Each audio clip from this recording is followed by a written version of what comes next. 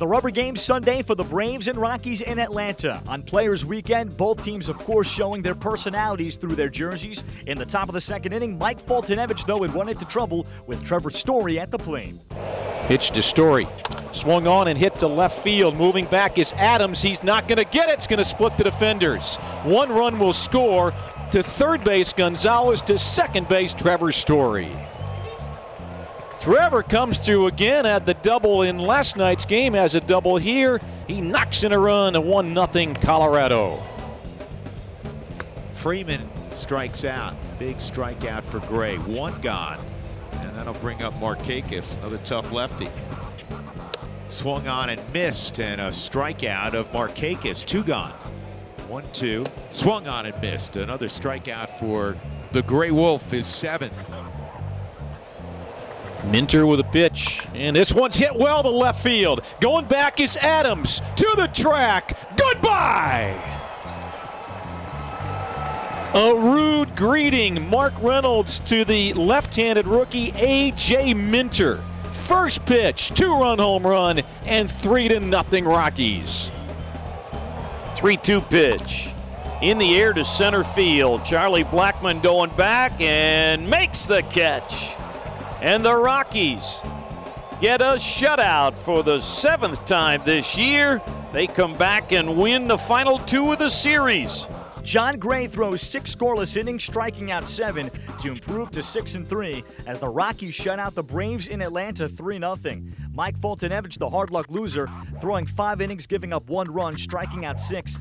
The Rockies behind John Gray shut out the Braves 3-0 on Sunday to take 2 out of 3 in the weekend series in Atlanta. And after the game, here's the reaction from Rockies manager Bud Black. You know, John had a good game. I thought he stayed under control. I thought that I thought the slider was effective along with the fastball. Man, he was turning it loose.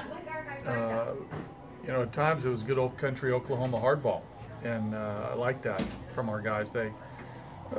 Our guys can do that in the rotation. But again, I thought he commanded the slider both, back door and down into the lefty, down away to the righty. Effective use of the curveball. Thought he and Tony worked great together.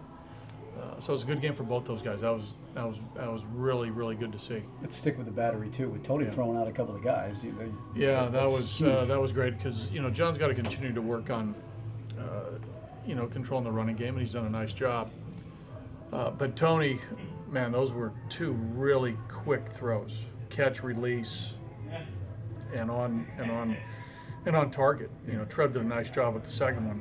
The first one, guy was out, by a mile. But Tony really quick, and that's Tony's strength is the catch and throw quickness. Sometimes he gets a little bit out of control and be a little bit too quick, but today that was outstanding. How about you guys getting a couple of wins here in Atlanta, then you go home for a nice long homestand? Well, that was a good way to finish the trip. These last 2 wins.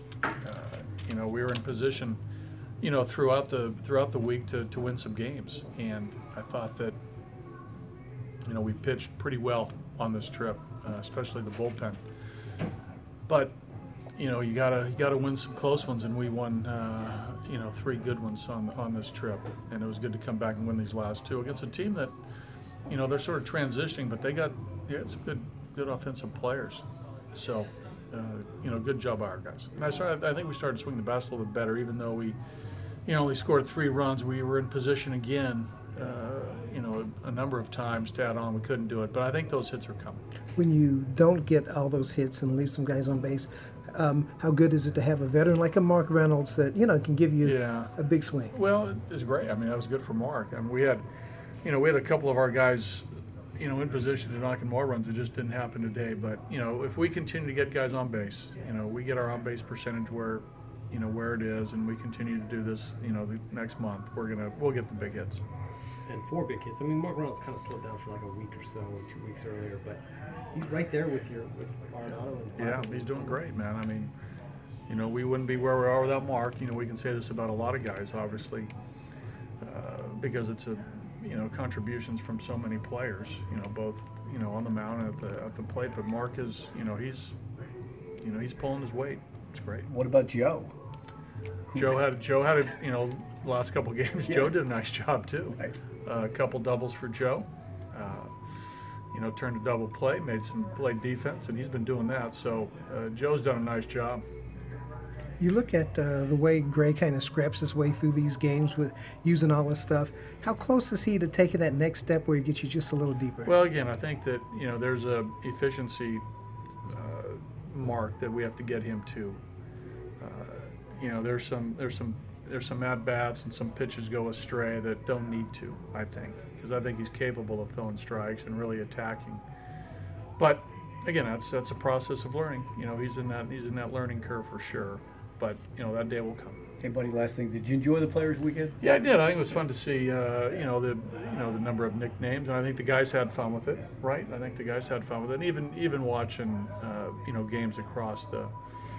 You know, across the land here, it was sort of fun to see, you know, nicknames and different unis and so forth. But I think overall, I think baseball had a good time with it this weekend. It was great.